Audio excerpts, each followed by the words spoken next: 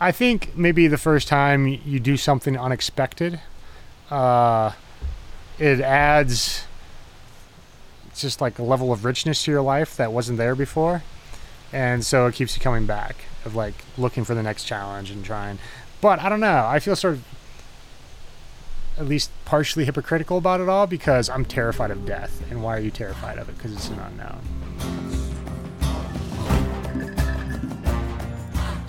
That was Anton Krupicka, and this is the Yogi Triathlete Podcast, episode 65 of the YTP. Welcome to the show. I'm Jess, your host, and this is the place where every week we share stories of people looking, finding, and living their purpose. People who are in the pursuit to find what resonates most deeply within them and live in a way that allows for those pieces to take center stage. Each one of us is on a unique expedition in this life, and it doesn't matter what it looks like on the outside, what we do for work, how we dress, what kind of car we drive. It's about identifying what it is that brings elements of joy into our lives amidst the roles we play on this earth, and then leaning into those elements despite a lack of comfort or the vast unknown. Taking the next logical step is all we ever have to do, whether that's sitting in a traffic jam and choosing calm over frustration, or selecting the next hold while scaling the side of a mountain, as in the case of today's guest. It's all about living in a more conscious way, a way that allows joy to be shown to us and allows us to find our purposeful path. We are all worthy of this. We all have gifts, and it is our job. I believe it's our responsibility to let those shine in their truest essence without a care of what others may think, because really, what others think of you is none of your business. Right? So it's just best to stay out of it, especially when we are living in alignment with what is true for us. And so how do we do that? How do we even begin to find out what brings us joy, share those gifts, and not care what others think? How do we find purpose in life, or maybe just in a moment that we're in? It all sounds so daunting, but really it's quite simple, and it falls under one of the most natural states of being, curiosity. Adopting, maintaining, and nurturing a sense of wonder about life, the outdoors, our world, our choices, our actions, the thoughts we indulge. And it's through this curiosity that the answers are born and the solutions are drawn in, and the unveiling of our truest selves has a chance to breathe. It's a constant return to our beginner's mind, the mindset where we are open to what is coming our way in amazement of wonder. Today's guest, Anton Krupicka, or Tony, as he introduces himself, had a major head start on this concept of wonder as his parents instilled in him the value of curiosity from a young age. Growing up on a 640-acre family farm 7 miles away from a town of 350 people in rural Nebraska gave Tony many moments of exploration and adventure with the land that he grew up on. His exposure to the mountains and the magnificent landscapes of the West started at the age of 4 with the annual family camping trip. And this exposure soon turned into a love for the West, and those camping trips were the highlights of every year. His love for exploring the outdoors was the perfect match for his love for running, a love that he found through living on the land and also the annual presidential physical fitness test at school. He realized that not only was he good at running the mile, but he loved the training. And in 5th grade, he decided to run a mile every day in preparation for the annual test. At the age of 12, he ran his first marathon, and as you will hear in our conversation, he was crazy about his preparation. Adopting his training regimens from secondhand store running pamphlets put out by Runner's World in the 1970s, he found the preparation for competition absolutely fascinating. He was counting calories. He was fasting intermittently. He was putting down 60-mile weeks of running at the age of 12. So, some of you may have already made a surface judgment that what he was doing was unhealthy or obsessive or not the way that you would recommend a young boy to prepare for his first marathon. But as Tony explains, under it all was this undeniable love for the art of training and competition. Fueled by his deep appreciation for education, he was learning something new, and he was using himself as the specimen to test his limits. And like some boys play with video games or Legos, Tony was just doing that, but applying it to the physical test of running a marathon. He continued to run through high school and into college, but all his hard work, his massive weeks of mileage, and his wanting to be a really good competitive runner were not returning the times that one would imagine. But that never stopped Tony, because as you'll find in our chat today, running is so much more for him than the finish time and a clock. There's a great joy that enters through the simple act of running for him that is closest to his heart. And don't get me wrong, he is uber competitive, but how Tony lives his passion for the outdoors, curiosity, wonder, pushing his limits, walking into the unknown, is never just for one thing. It's a symphony of effects that keep him going. And when injured, as he has been most of his running career, he shifts gears and he gets curious about what he can do in those times. Tony broke onto the ultra running scene in a major way with his 2006 record-breaking win at the Leadville 100 trail race, which also happened to be about the time when the sport of ultra running was blowing up. And so Tony went from an unknown to very well known. Some may even say he was the face of ultra running. He became known for his long hair and minimalistic approach, but as you will hear in our conversation, there is incredible depth to Tony. He is strong in his perspective, real in his tone, and a super interesting compilation of high-level intellect, open, adventurous spirit, and a beginner's mind. We caught up with Tony during our recent trip to Boulder, and we recorded this episode outside at our friend's home. So you will hear the breezes and the birds in the background, which just brings it all back for me. It was such a beautiful night. All right, so without another moment more, let's dive into our chat with ultra runner, climber, cyclist, explorer, and student of life, Tony Krupicka. All right, cool. Well, let's dive in. So we've got a little bit of time here. I want to dive in, and there's so many areas, I think, to go with you, and especially, we got to know about you, surface-wise from, Sure. Back like when you showed up at the Leadville in 2006. And, Oh, wow, okay. But even since then, especially in these last few years, correct me if I'm wrong, but now you're climbing, you're cycling, you're still doing a little bit of running, but you're also that's kind of my body like, lets me. yeah, and you're also kind of like dealing with some things with your body. So let's take it way back, where you grew up. Okay. Yeah, I grew up in Nebraska on my family's farm, which was 7 miles outside of a town of 350 people. And the nearest, anything American was an hour away. Like a McDonald's or like a Walmart or something So like that. So you kind of grew up in a real grocery store. Like yeah. you had quiet time. Oh, yeah. As a part of just your life. We have 640 acres and, but land there's a lot more of it in Nebraska than there is where people want to live. So what was life like that growing up? It was great. It was great in some ways and very limited in other ways because it's rural America and the public school systems are just kind of like falling apart because of lack of humans, basically. And my graduating class had 12 people in public school, but that's just the way it is. It's just the rural areas of the country are being depopulated basically through corporate agriculture and the way the economy is now. But so I don't know. So that was sort of, you had to work in order to have a kind of worldly viewpoint. But at the same time, the way that my family raised myself and my siblings was very, with a very close relationship to the land and trying to instill certain values and principles. And so it was good. I'm very grateful for the way I grew up, I guess.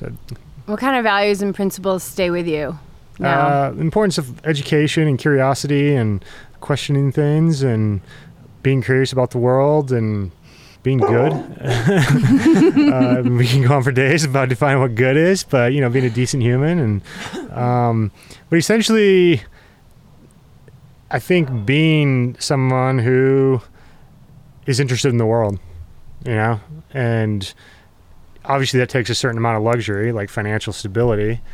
So that leads to a whole other set of principles. Like my family, my dad was a program director at a nonprofit. My mom was a high school teacher. Like we're not even close to having a lot of money. But my we're just super frugal. And, I mean, me and both my sisters went to private liberal arts schools, and that's just because my parents were just psycho about saving money, and we all got scholarships and stuff too. But so those are the kind of values, I guess, that I'm talking about. Well, I think that this idea of, I mean, if you want to travel the world, if you want to go to Thailand and Asia and all these different things, and I mean, there's a price tag that comes along with that, but I think you can still have a curiosity in life and have a lot of discovery on a very small budget. And no, I mean, just the world at your doorstep is complex and you could spend your whole life in one place and not exhaust the possibilities for learning. You know what I mean?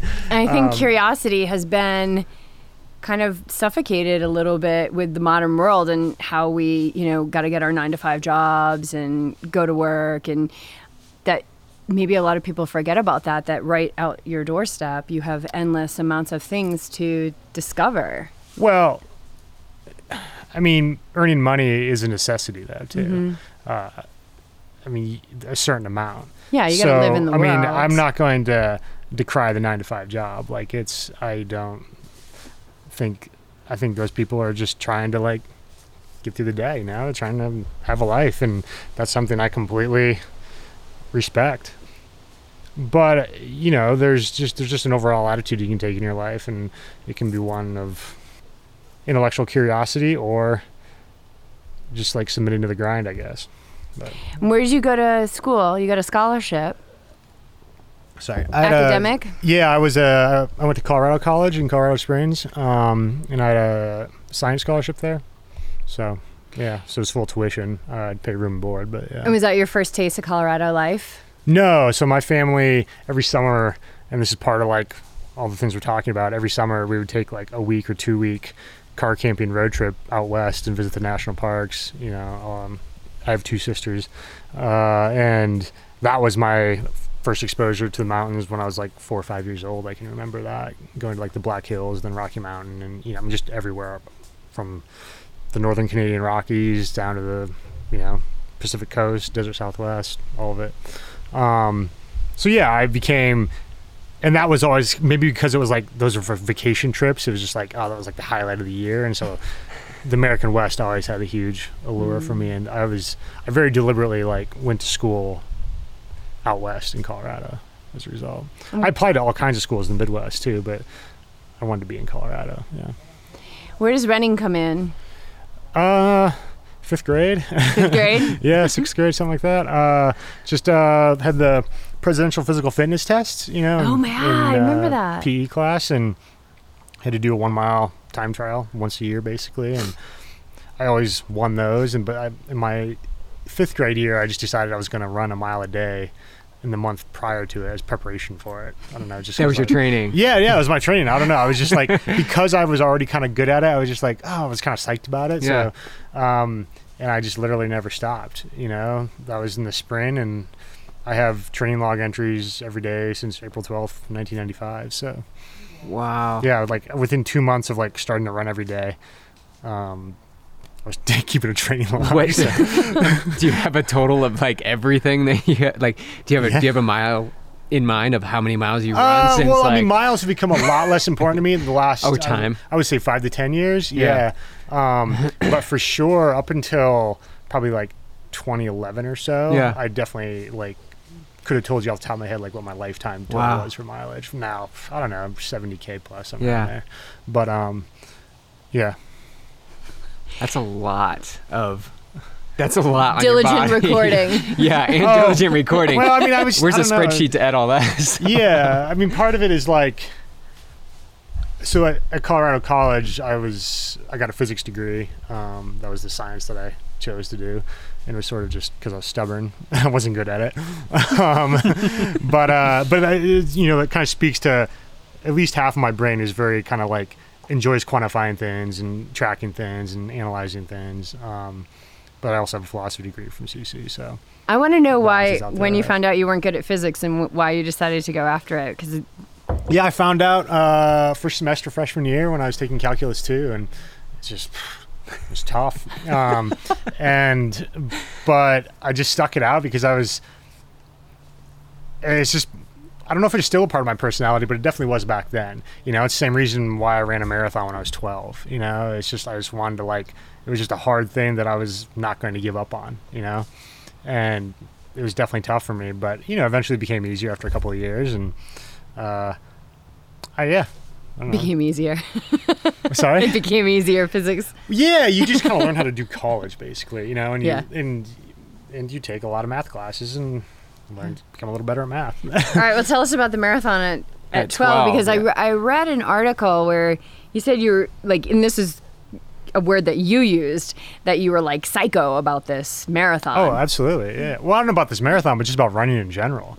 So this was July 96, and like I said, I've been keeping a training log since April 95, and I don't know, it was just, I picked up all this like secondhand running literature from like used bookstores and Goodwills and stuff. It's where my family shopped, and it was all from like the 1970s, which there's just a very different mentality back then towards running. It was all kind of fresh and new, and people were just trying all sorts of different things. Who were the resources? Was it like Jack? No, Yeah. Jack Daniels. I don't know if you didn't publish anything yet at that point. Maybe, I mean, he was certainly coaching, Yeah. man. But no, it was so Runner's World actually put out this like series of pamphlets, and just like one was on like yoga for runners, strength training for runners, diet for Back in the runners. 70s, Yeah, wow. yeah, and the rad little books. Yeah. But I was like fasting at age 12 because like this was one of the things, and I like trying like intermittent fasts and stuff, and doing yoga. But anyways, high mileage was just like the Yeah. thing, you know. And I got a second edition hardcover copy of Arthur Lydiard's Running to the Top, and so I was doing 20-mile weekend long runs because that's what you do if you're a serious runner, and 100-mile weeks were like the thing, you know. And not at 12, at 13 that was the case, but 12 I was still just I did like 60-mile weeks in preparation for that first marathon. But You were ready for the marathon. yeah, I think I ran 20 miles 2 or 3 times beforehand. Yeah. What marathon was it? The Lake Okoboji Oh, that one. marathon in, that one. Northwestern Iowa. I think there were like 65 finishers or something like that. Yeah, it was like, How did you finish? Do you remember your time? yeah, it was 350. Oh Yeah. my I God. don't know where I was in the field, but yeah. It's awesome. One my age group. So I love this this fasting thing, because it's kind of, at least in like The purview that we're in now. Like, yeah, it like just- it's kind of like back, like this idea of fasting, and I think it just depends on what circles you frequent, you know? I think there's always this kind of stuff going on. comes up and it's ebbs Yeah, and flows. people are and- always experimenting with, you know, like vinegar elixirs and like, Yeah. you know, it's just cleanses and that kind Totally. of thing. And that, it's just, I don't know, there's only so much stuff in the world. Do you- Each new generation has to try it. you know? Right, yeah, exactly. Yeah, it's an experiment of one. Like try it Yeah, on yourself exactly. And that was very much, and that's very much sort of like why I've never done well with coaches and everything. Well, because not so much the last 10 years, but from the beginning, like I read everything about everything, had all the training books, and so I just had a very strong opinion about all. And also just like, but you need to like try it yourself to see what happens, you know. Yeah. And I mean, that was very much Lydiard's like whole trope too. So yeah, I don't know what we were talking about, but we were talking about fasting. Did Oh, you continue fasting. to use that at all in your God, training? No, and this is when you say like I said somewhere else that I was psycho back then. It's like, no, I was totally nuts. Like when I was counting calories and like recording body weight, and like it wasn't even like I was like a 12-year-old boy. Like it wasn't like disordered or anything. It was just like I was just like nuts about You were the just whole in it. thing. It was Yeah, like I was how kids lifting are like weights and, in like, it with matchboxes, or yeah, no, that's you know, exactly like, it. Yeah, like I didn't have like any kind of like body image issues at all or anything. It was just like, I just want to like, I was just really into it. Like it was wanted your to be a better- gig. Did you have any Yeah. friends that were into running? No, God, no. There's 350 people in this town. No, but how I got to high school, there was one other guy, we ran cross country together. And there was like 2 years in high school where I had like a training partner a little bit in the summer and stuff. But yeah. So then you get to college and you're majoring, and you eventually Physics. major in physics. Are you still running at this point? Yeah, I ran competitively, NCAA Division III in college, cross country and track.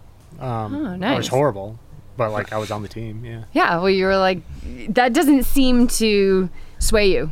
Like if you're not being a shitty good runner? Yeah, like no. No, but seriously, like that's always been the case. That's Like, I mean, I was terrible in high school. Like there's so many people, like I ran so much and, put in so much work, and high school and college, it was always just for naught. You know, I had no like quality results of any kind. You know, What kept you going? I just loved running. You loved running. Yeah, it was. I mean, I had the bug super early, and Did you ever get caught up in the results? Like, what do you mean by caught up? caught up in like, oh man, what am I doing? I'm not even Oh, that of course. good. No, I was always frustrated. Yeah. But not in like. But at the end of the day, like running was still a huge part of how, you know, it was like sort of the foundation of my identity, you know, and what I did to like feel good about myself. So it didn't matter like how fast I ran. You know, like running could still be that, you know what I mean? Like it doesn't, like if you run a mile in 4:55 instead of 4:45, running still feels good on Right. certain days, you know? Right. I I don't mean, and for somebody that could But be. I'm hyper competitive, but like, yeah, I don't know. It's running. Well, Running has intrinsic things that are separate from your results, I guess. I think that's a really important statement because for some people it could be a 12-minute mile or a Exactly. 10-minute mile. Yeah, like it yeah. doesn't matter. And the one thing that I've learned from being a shitty runner myself is that nobody. It's not like people don't like me. It's not. I mean, I'm not saying I'm a shitty runner, but it's not like I've never felt people judge me or the running community judge me because maybe I did a 5-hour marathon or No. like my PRs in the past or maybe that I'm not as competitive as I used to be. And the thing, and I think for some people they're like scared to, like it's an intimidating thing to jump into the running world or the triathlon world. But the fact is, like once you get into the community, and I just got into the my taste of the ultra community with the race I did in April up in Mendocino. It was just, nobody cared. Everyone was just like, you crushed it. Like I was out there for over 8 hours for a 50K and people were like, that was amazing. Like, Nobody cared. Like, nobody No. cares. Like we're definitely the hardest on ourselves. But if sure, you, I guess what I'm saying is like, if you're listening and you love running, but you know, you feel like you should be faster or you're not happy with it, like if you love it, keep doing it. Like, cause there's something there for you. No, I think, especially when you get into the ultra distance stuff, I've always found those challenges to be super humbling. You know, like say you win a 100-mile race, you're still just completely crushed when you cross the finish line. You know, so it's hard to like think of yourself as some Superman. You know, and that's a common experience across the spectrum of abilities and times. You know what I mean? Like the last place person and the first place person are both really being challenged by the event and the whole, you know, experience of preparing for it and everything. So yeah, I think that grounds people a little bit, maybe.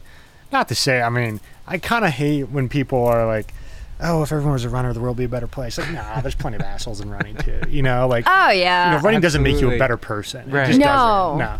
But I think that, yeah, it's It's a good place to work some you won't shit out. yeah, you won't stick around in the sport too long if you have a lot of ego and arrogance around you. Because you get a really good, especially I think when you get into the longer distances, because Yeah, you you get just a get really beat good down look a at lot, yourself. Yeah, If you- that's I guess true, if you're yeah. willing to look at yourself, if you're still going to keep the blinders on, and there's no sustainability in that. But I mean, I get a really good look at myself out there because, you know, but the thing that really captured me with the ultra and, you know, before that it was road marathon. This is my first off-road anything. Okay. So road marathons and Ironmans and things like that, and especially Ironman, like so much hype, and you got your bags and you got Right.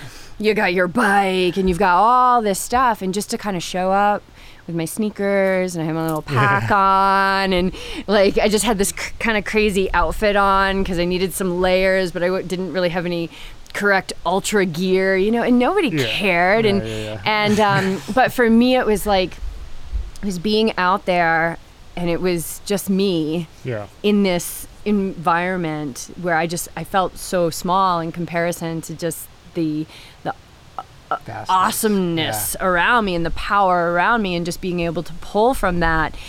Also humbling of being in such greatness of being in nature, and again, it was my first experience, so ignorance is because in Mendocino you're in the redwoods there, I assume. yeah. So this one goes along, it's the Mendocino Coast 50K, so it goes along the headlands, so along the water, and then into the redwoods for about 20 miles, and then along Big River 10 miles to the finish. So it's absolutely gorgeous.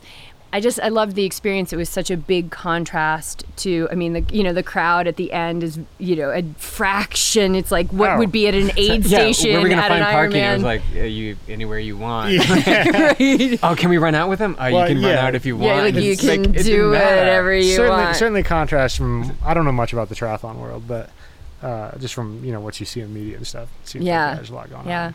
All right. So college, you're running, you're doing cross country.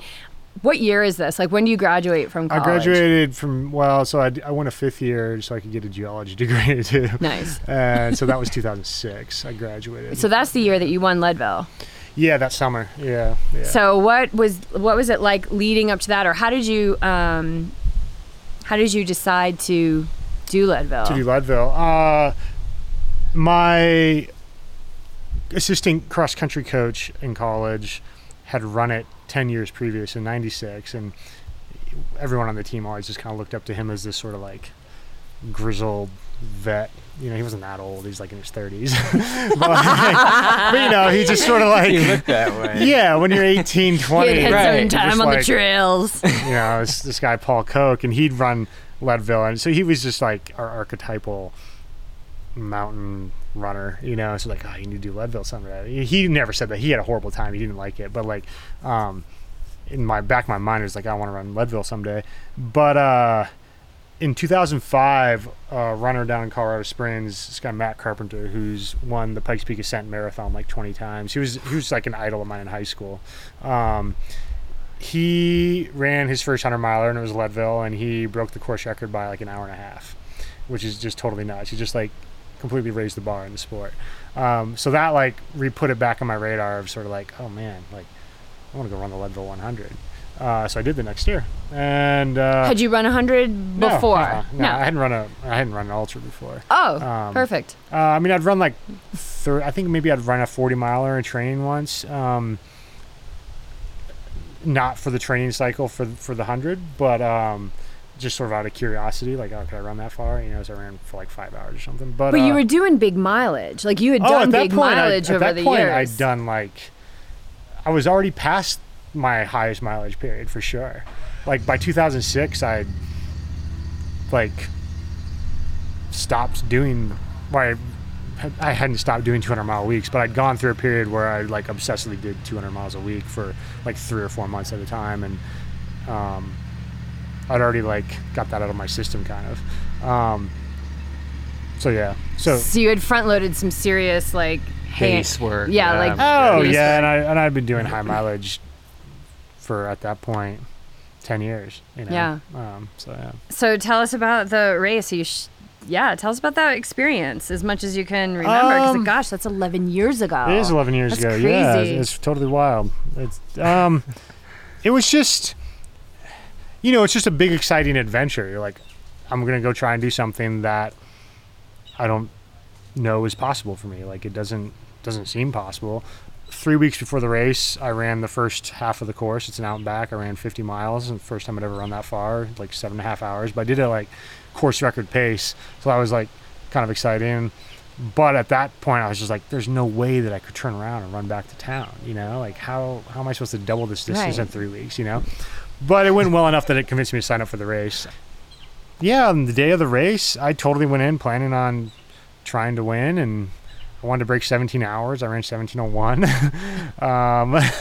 but I won the race. And I don't know, I'd done a lot of running at that point in my life, so I kind of knew what I was capable of. But the cool thing about 100 miles, and this is especially your first one, is that it is one of those things that just sounds totally outrageous and impossible, that a human can cover that much ground in less than a day.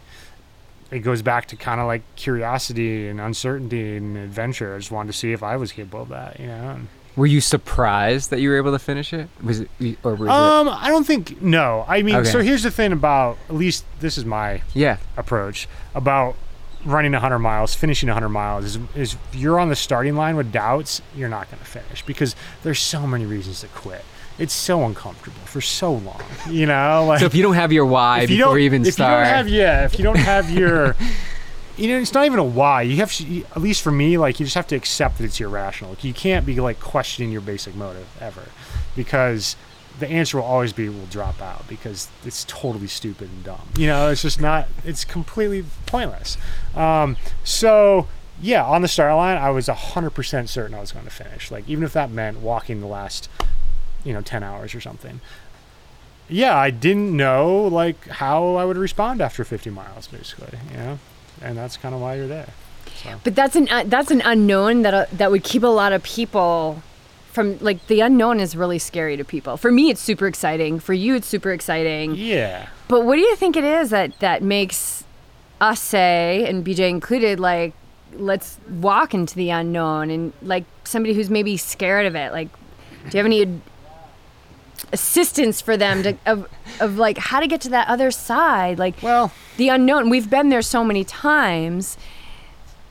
How can we quell their fears about what's there? I think maybe the first time you do something unexpected, it adds just like a level of richness to your life that wasn't there before. And so it keeps you coming back of like looking for the next challenge and trying. But I don't know. I feel sort of at least partially hypocritical about it all because I'm terrified of death. And why are you terrified of it? Because it's an unknown. But you're tempting it all the time, especially with the climbing that you've been doing. I watched what was the movie we watched? It was like a 35-minute documentary, and you're going up the high country first flat iron, like. Yeah, but that's not tempting death. That's no, you don't think so? No, I wouldn't do it if I felt it was. No. Really? Yeah, I don't want to die. We haven't done it, so we no. I don't know what the steepness. But that's the thing. Like that's because it's an unknown to you. It seems, it's like I'm trying to make an analogy here. It comes down to it's a very high consequence thing, but it's not a high risk thing if you have the right skills. Does that make sense? It's like if you don't know how to drive a car, you can easily like run it off the road at 60 miles an hour and kill yourself. But if you know how to drive a car, it seems very simple and easy, and people do it all the time. But it's actually hyper dangerous, and it's the same with soloing something. But you have to have experiences where you're having fear out there. Do you? Or yeah. Yeah. So how do you? I was scared yesterday. Climbing. Okay, so you're scared yesterday climbing. You get terrified every time. Yeah. I mean, I was on a rope, but like it's still scary. Yeah. So how do it's just a very like visceral response. What's that process of letting it? Does it come like it presents itself, and then what? Like, do you let it pass? And then there's like a rush of adrenaline, and your whole body's shaking, and you get even more scared. I don't know. Like I hate it. I'm not into adrenaline at all. Like I don't know. I don't push towards fear or anything. It's often a byproduct of things I do. But when it shows up, how do you navigate it? Take a deep breath. Like it's just like kind of get present. Yeah, I guess I don't even think of it that way. I think more just like focusing. I guess staying present. Yeah, but that's also at the same time why you do those sorts of things. I guess because it forces you into the moment. It clears away everything else. And, but I don't find that. I don't know. You're an interesting dude. Oh, okay. Thanks. I like this. I wasn't expecting you to say that you're so scared of death. Yeah, I don't know. It's just I feel like I have a lot more to do and a lot more things to experience. You probably feel that for a reason because you do. Yeah, I mean, I'm pretty young still. I feel old. You got lots of time. How old are you? I'll be 34 in like a month. Oh my gosh, yeah. Oh my goodness. You got. There's. See, I feel that way about like 24-year-olds. They're probably like, oh my god. We're 45. I'm 45. Yeah. So 10 years. Yeah, just 10 years. Yeah, no, you're good. You're good. You got plenty of time. Yeah. Right, but I guess we have plenty of time, but really all we have is right now, right? All we really have is this moment. All right, let's go back to the Leadville 2006. So you win it, and you kind of show up and nobody really knows you. Yeah. And then all of a sudden everybody knows you. Yeah. How was that? Well, it's a pretty gradual thing, honestly, because there's a couple magazine articles. You get like, a couple of people recognize you on the trails or something, or just because Colorado is a pretty small community of runners and mountain runners, but it kind of just grows over time. I don't know. I think it probably really, because then I came back and won it a second time the next year. And so when you do something like that, and both times were fast, it just kind of catches the attention of the community a little bit, I suppose. And then ultra running really took off probably when Born to Run came out in 2009. And so the sport just blew up a lot then, and I was at the head of the sport at the time. So that was one of the best things that ever happened to my massage practice was that book, because everybody would go out and be like, I was going to go out and just run 5 miles barefoot, and I did 10. And I'm like, okay, first of all, you should have done like a quarter of a mile and then see how you felt the next day. But yeah, everybody was coming in with a big mess of a body from that book. That and it really popularized the sport, though. You know? It did, like, for sure. And I coincided with, I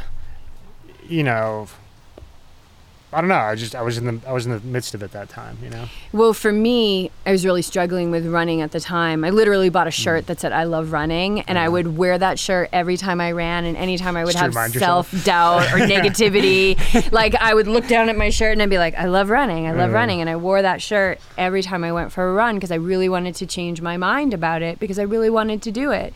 And that. So what's that about though? Like if you're having to like convince yourself that you love it. I think I was trying to prove, I think back then I was really trying to prove myself and fit in, and I wanted to be more than what I was. I wanted to be faster. I didn't want to be injured. I wanted to run like my husband ran, just a natural runner, and I didn't have those things. And so for me, it was like I was trying to force an issue, but then also I was like, what if I stepped out of this negativity and adopted a more positive attitude, and what would that do? So there was some curiosity there of like, can I change my mind? And over time, like I really wanted to give myself a shot. So like choosing to love it was the positive bent. Yes. And what happened was I would like have a mantra in my head, like anytime I would think like, oh, you're such a crappy runner, I would say, you're a good runner. Like, why can't you be like when Craig Alexander, big triathlon guy, would like whip by me on the trail?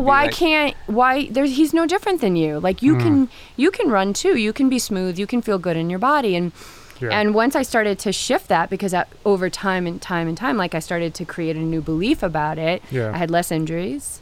I got faster, and I really started to enjoy it. So that book came out, and I got it on audio. Born to Run. Yeah, Born to Run. And what that did was it for whatever reason served as the conduit for me to lift pressure off and say, just don't try and run like BJ. Don't try and run like Tony. Don't try and run like Craig Alexander. Just try and run like Jess and see if you can fall into a natural step. And that's what that book did for me. And it's really, that's funny. I wouldn't have taken that from that book. What did you take from the book? Oh, I don't want to get into that. I'll just be negative about it. Yeah. Okay. I doubt Chris will listen to this podcast, but I didn't think it was a very good book. But no. Yeah. Well, it's interesting because we all have. But I'm just too close to all the characters in the book. Yeah, see, I don't know those people. More than and I just. But here's the cool thing: we all have our own perspective. Exactly, and it's like, don't feel bad about taking something positive from that book. Right. Right. Like, that's a good thing. Yeah. I'm the cynical asshole, Like, but you're not though. It's just your perspective. It doesn't make it right or wrong. Yeah. It's my perspective. It doesn't make it right or wrong, but it makes it true for me and true for you. Sure. Right? Yeah. If we can kind of look at like everybody's got their own perspective, that's what makes us unique. Yeah. For me, it just kind of allows me to kind of handle the world a little better. Like, oh, that's just, they're exercising perspective. Yeah. So I mean, what was it about that book that got you excited or like that shifted your mind? It was. I feel like you're interviewing me. I like this. This is fun. Well, I'm just curious. Flipping it around. This idea of, I mean, really, in its essence, that our bodies were born to run. Oh, okay. And yeah, so the central premise, basically. And that I could just go, and I remembered as a kid going out and just running in the yard with my brother and playing and not having shoes on or having shoes on, but not caring either way. Yeah. And so not carrying this big deal with me every time I went. I don't know, that's a great thing to take from the book. Yeah, because I think that is true. Yeah. Yeah. So that's. It could have been presented differently, but yeah, I think I believe in that. Yeah. All right. Well, you're a writer, right? I don't know how you define writing. I know how to write words. Any potential any potential for a book or any interest in pursuing that at some point? I think I have an interest in writing a book at some point. My stock answer to that has been, if I have something worth Right. Until I do Same. something worth writing about, then I'll. But I believe less and less that you need to actually do something worth writing about. People can still have things to say, just because they have a perspective in the world. But I don't know, like writing a book takes a lot of time and energy and focus, and you'd have to like put everything else in your life on hold. And I feel like I'm still kind of in my physical prime, and I want to like be trying to do what I can with that while I can, you know. So maybe in like 5 years when I'm irrelevant, I'll write a book. Still gathering content right now. No, that's exactly. Seriously. Well, I think you're right on with that, And because procrastinate. I mean, and Same it time. seems that somebody like you, like you're not going to half-ass it. Like you're gonna dive into it, like you do with most things. Yeah, I But would. If my name is on it, A, I want to have written it, and B, I want to feel good about it. Yeah. There's no way I would let it be published if I felt shitty about it. Yeah. But yeah. Yeah. All right. So, I just wanted to, yeah. the second, so you came back for the second Leadville. What was that like? So That was it- much different. I kind of knew what I was in for, and I ran a lot faster, and it was really easy. It's one of the best races I've ever run. It was just like, everything clicked and no, Yeah. definitely not. But it was just like I was just really fit, and I remember I was just talking. I have a friend who's Leadville will be her first 100 here, you know, in like 6 weeks or whatever, and I was telling her about how 20 miles into Leadville in 2007, I like wanted to drop out because I was just bored, basically. I'd run the course so much that Yeah. summer, and like I was already in the lead by several minutes, and you know I'd win by 3.5 hours that year, and it was the second fastest time on the course until still the third fastest time on the course. But yeah, I just mostly I was just really fit and didn't have a low patch. So yeah, it was by no means a perfect race, but like it was just, if you could just have an even race at 100 miles, that's as close to perfect as it comes. You know, if you can get by without having a serious low patch, yeah, That's pretty you're solid. lucky, because you almost always have some really low patch. So. And then what happened the following year? Did you not? That would be 2008. I was injured. Yeah. 2009, I dropped out at 80 miles. 2010, I dropped out at 82 miles. What was 2011? Oh, broken leg. And then 2012, I was fourth. Okay. Yeah. So you come off the 2006, 2007 win, and then do injuries start to come in? I mean, I've been injured since I was 14 years old. Really? I got my first stress fracture when I was 14. Yeah. It's just those other years, I don't know, I just finessed it enough. And it was, I mean, the year that in 2007, I had 6 weeks of training leading up to that race. But I ran over 200 miles each of those weeks, so just like cram it in.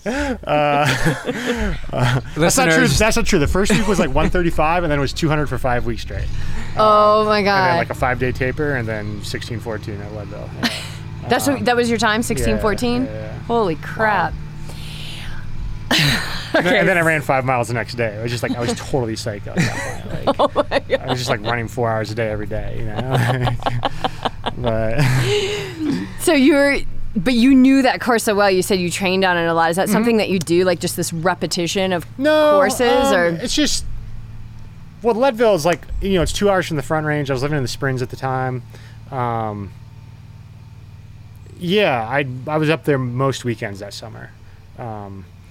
So yeah, I'd put in a lot of time on the course, but it's like, that's not something that's not necessary to do well in a race.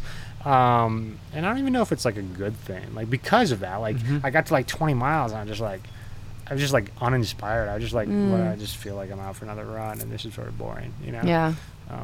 You want it to be like, and that's kind of why Leadville's so cool. There is a lot of hype around it. Like there's like a lot of people at aid stations, and it feels like a big event, you know? Yeah. Which turns off a lot of people, but I like having that external sort of energy in a 100-mile race, because man, you need some extra energy, because 100 miles is a long way. Yeah, I'm kind of at the place where you were talking about like 100 miles. It's like I can't imagine running 100 miles. Yeah, but you could totally do it. Like I'm sure. it's- I know I could totally do it. Yeah. I'm just kind of waiting to see whatever this progression is. So I'm doing. Yeah, and that's really what it is. It's just like all these steps you take, and then it becomes doable in your mind. And every time, like the next time you do a 50K, it'll be so much easier than the first. Oh, time. good. I'm doing one in Yeah. October. Yeah, and like it's just like your head will be into it, and like, and I mean, 100 miles is like hard every time, but like, you know, you go in with less doubt each time. Yeah. So Yeah. I don't know. I like the unknown. What were you going to say? I was just gonna say we were at the 50 mile. We helped support a friend at Leadville when you were at the 50 mile like the turnaround silver- spot, oh, and it okay. was like packed. Like I mean, Yeah, we were like, Winfield. Yeah. yeah, exactly. crazy, It was pretty crazy. What year? That was 2010, 2009. 2009. Yeah. It's And hot that year. and our It was- yeah. And our friend, he ended up dropping out at the halfway point. Okay. But then, you know, there's all these kind of, that happens there, right? Yeah. And so there's all these kind of pacers kind of hanging out. And then, like, Yeah, I mean, you that's know, where you pick up your pacer. exactly, yeah. And but then there was like, hey, I need a pacer. Like people were picking up new pacers. And BJ, tell him about the guy that you got hooked up with. So I was supposed to pace my buddy, and then he didn't finish. But then this other guy came in, and he needed a pacer from Michigan, and he had been The guy who was racing was from Michigan. from Okay, Michigan, and he had been training. I got to know him. I went over a Sea whole pass level. with him, and he's Yeah. like training at sea level. He did not look like a runner at all. Just this normal, which Yeah, they man. normally do. Just normal Like guy. this banker just marching over the pass. You know, like, He might have been a banker, and he was getting it done. Yeah, he was getting no, it it's so rad. I done, think and I that's just love so that cool. experience. Yeah, Like, yeah. just Like to he's be a from part of it. Michigan, and he's like, I'm gonna go to 13,000 feet. Exactly. Yeah, he killed it. Like He did. You And he finished- paced him. You paced him to what? Just the 10 miles up over, over pass Twin to the Lakes next then. Twin Lakes. Yeah, Yeah. exactly that. Yeah, that was super fun experience. So I don't know. Maybe we'll be there yeah. someday. How is running like? Like, has it changed for you? Your perspective now that you have so many years under your belt, and you know you're. Yeah, Getting it shifted older. a lot. Yeah. How has it shifted? Well, first, I mean, I've gotten injured a lot lately, just like consistently, like no times of health in between the injuries, you know. And that just has like a wearing effect on your psyche. At least for me, it's just like God, I need to like have other sources of joy in my life, you know. And so there's that, and then after so many years in the sport and being around the sport, for me at least, there's sort of an undeniable kind of like cynicism combined with being injured. You know, there's like some bitterness a little bit, and like, and that's all like, that all sounds super negative. But the thing is, anytime that I am able to run consistently, like it's such a like nourishing activity. It's so pure and simple and easy and portable and time effective. And Do you feel like your gratitude is like acute? Like yeah, it is because I mean, I used to just like be so much redundancy in my life. You know, when you're running 200 mile, like 30 hours a week, it's just another like 15 mile run, you know, as you're doing every single day. And so now when I'm able to go run for 15 miles, I'm like super psyched about it. So yeah, that's inevitable. But what's the other? But you've gotten into some other stuff too, like climbing. So basically, because running has become so unsustainable for me, I've had to like I've had time to do other things that I've been interested in over the years. Like my bike got stolen in 2006, you know, and so like, you know, I was running 200 miles a week then because you didn't have your bike. Wasn't doing any biking. Yeah. And I got into rock climbing my first month freshman year on campus at CC, but I was always running so much. It just took a back seat. Yeah, it totally took a back seat. And then same thing, like, you know, I tried skiing some my freshman year. I really turned off by resorts. And so then this time around when I took to it more for like cross training purposes, you know, I went the total like alpine touring backcountry skiing route instead. And it's over the years, it's just like has become this thing of, well, the thing that really gets me excited is being out in the natural world, being in the mountains and that kind of thing. And these are all just modes of doing that. Running has always been the foundation. It certainly made the most sense growing up in Nebraska. These other things I find certainly as interesting and rewarding and enriching as running is. Yeah, and just staying curious about different ways that you can move your body. Yeah, exactly. And definitely using your body is obviously the other thing that unites all these things, and that's an important thing for me. Like being functional and capable in the world, you know, with my physical being, and yeah, I just think that especially in modern society where everything is so mechanized and we spend so much of our lives trying to like create this cocoon of comfort, I think it's important to like shirk that and, you know, do something that's uncomfortable.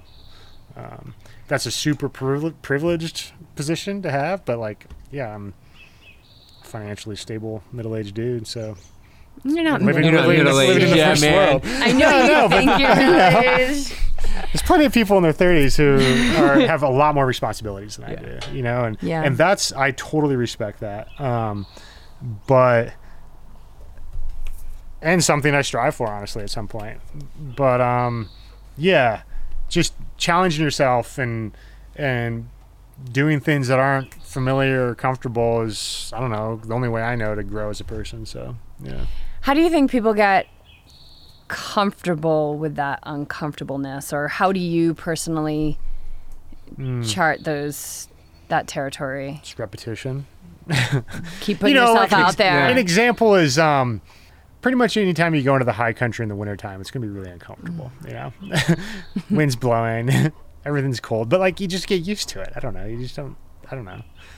It's never any less like rewarding at the end of the day to come back from something like that, but it does become easier to be out there, you know, just from doing it a lot. Did you feel like 100 milers got easier to be out there because of the repetition? I mean, there were some that were easier than others, but I don't know. They were always pretty hard for me. I hope to do more, for sure. Was that kind of your distance, or did you like 50 milers? What was your favorite distance? Probably in the 100K range. Yeah.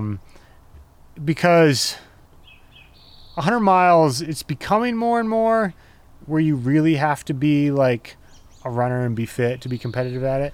But there's just so many other like X factors involved. You know, your stomach, the weather, running at night, fueling, like the condition of your feet, all this stuff. Like it's just basically how tough you are. Like these things are all not fitness, but they're all hugely determining factors in racing well at 100 miles. So for me, like 100K, a lot of those factors are kind of taken away. Like you can get through 100K, say 12 to 15 hours of racing at most, about 12 hours, with like poor nutrition. Like you can survive through 12 hours with your stomach going bad, but you can't in a 100 miler. Like you can get to like 75 miles of like, but you're not gonna make it that last quarter if like your stomach's just, if you're not able to absorb any calories, you know? So I don't know. That's why I was always a little more excited about those distances, because it was more of a like running test than, you know, fitness test than just nutrition comes in. Yeah, nutrition big. and just all the other X factors of like, So, yeah. What have you learned about yourself? Like, what was, do you have a takeaway moment through your experience, whatever activity you're doing, where you've really learned something about yourself? I'm sorry, I didn't really get the first, what have I learned? Or like what have you learned about yourself? And it could be with your climbing or your cycling or running. Yeah, take your time. What comes to your mind? Like an experience maybe that you can share. Maybe you don't want to share it. I don't know. I mean, but I don't know. That's a hard question. Yeah, because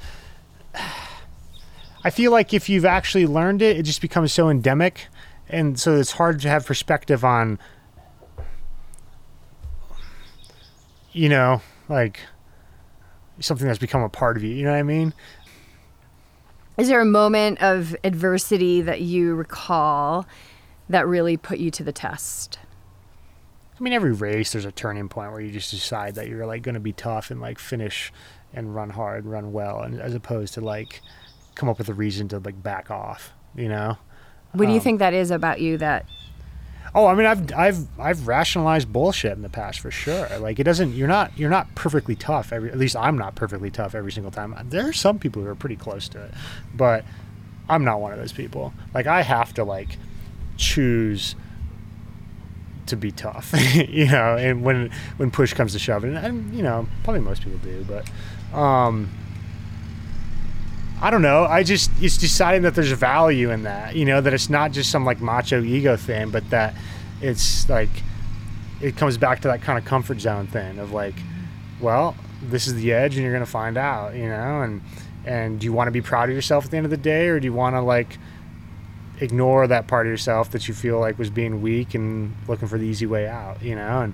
And I don't know, I guess in my life I value not just taking the easy way, which I'm not saying that that's universally objectively good thing, you know, like this is fine, comfort's fine, but it's not for me. I don't know. I think you answered that perfectly. Yeah. All right. Well, I want to respect your time, so I think Cool. that that's a great place to end. All right. Yeah. Thanks for Thank having me you on. so Yeah. much. Thank you, I Anton. appreciate it. What are you getting up early for tomorrow? Oh, climbing. Tony Krupichka. Interesting dude, right? He's done some amazing things in the sport of running and climbing and general adventuring in life. And I will patiently wait for that book to come when it's time for him to write it. But for now, I am totally into following his pursuits and wishing him nothing less than total body healing from the injuries that keep him from doing what he loves the most, running. Thank you so much for tuning into the show. If you enjoyed it, please go to Apple Podcast, otherwise known as iTunes, and leave us a review. We have a goal of 100 reviews by the end of August, and as of today, we need 80 more to reach that goal. With the amount of listens we get every week, this is an easy one to reach, but we can't do it without you. So we are asking for a few moments of your time to give back to the show and leave your review. A heartfelt thank you to everyone who has already typed a few sentences on our behalf. It helps so much with our ranking and also has a major, major impact on the life of this show. We got great feedback from last week's Ironman Santa Rosa Square Table Smackdown, so if you haven't had a listen, go back and do that. But before you even do that, you have to listen to Troy RGC from episode 63 and then go on to the Santa Rosa episode, because not only do we have 2 returning guests on that show, but Troy comes back for a second week in a row. Our listeners are quickly falling in love with this talented triathlete from Mexico who has risked it all to come to America and train for the sport that brings him the most joy in life. Awesome, awesome dude, you guys. Awesome episodes, awesome guests. We are so grateful to Tony Krupichka, to Troy, to all of our guests who co-create each episode with us for you. One more note, and then I will bid you adieu for the week. If you haven't, please check out our Patreon page. We've started building out that page more with postings, and we will continue to do that. As a special thank you to our pledges, we will also be leaking a recipe or two from the cookbook and or segments from its chapters. So if you want to get a serious look inside of our cookbook, which is publishing soon, we are in the design phase now, so I'm hoping September, then go to Patreon, make your monthly pledge, and take one step deeper into the tribe. This is a powerful community of people who want to help create a better world, and we are so honored to have you in our lives. Stay curious about the moment in front of you, the endless exploration available just outside your door, and the limitless potential that lies within each one of us, patiently waiting for our return.